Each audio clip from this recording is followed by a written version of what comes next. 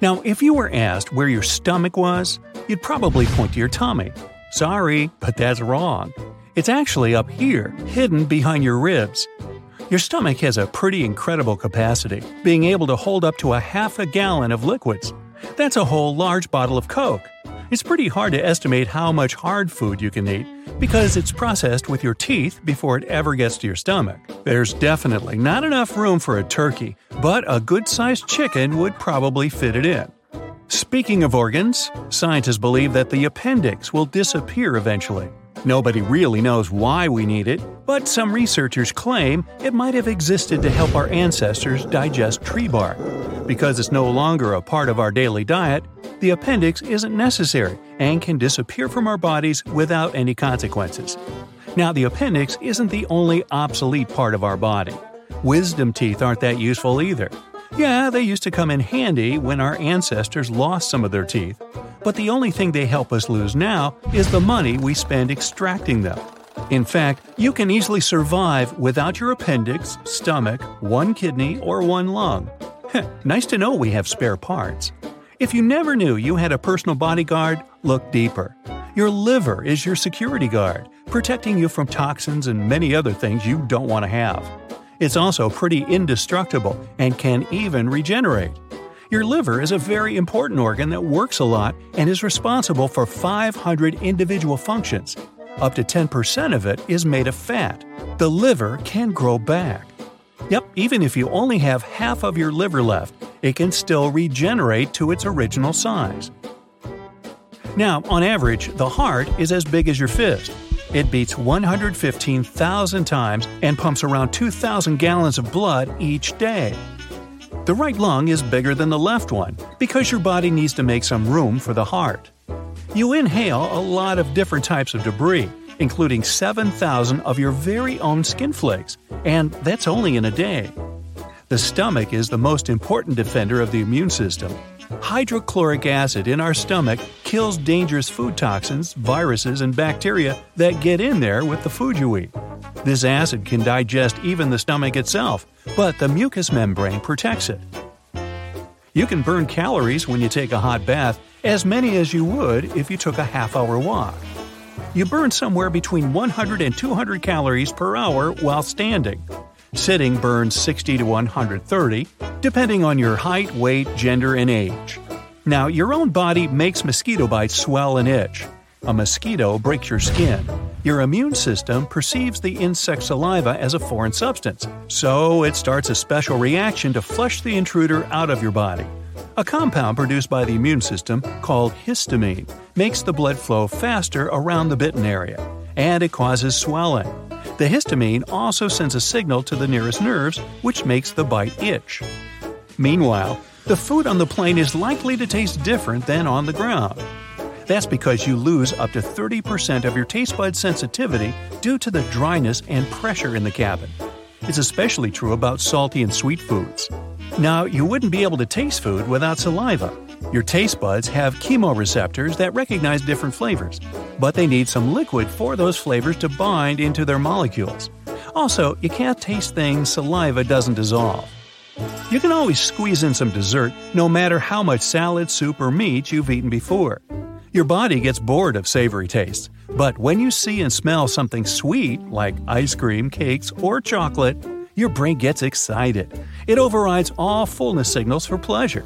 Plus, your stomach is a flexible organ, and sugar helps it relax and physically make room for dessert. Hey, I rely on that information. The tongue is one of the strongest muscles in your body. This organ contains more than 10,000 taste buds, and each bud is filled with microscopic hairs.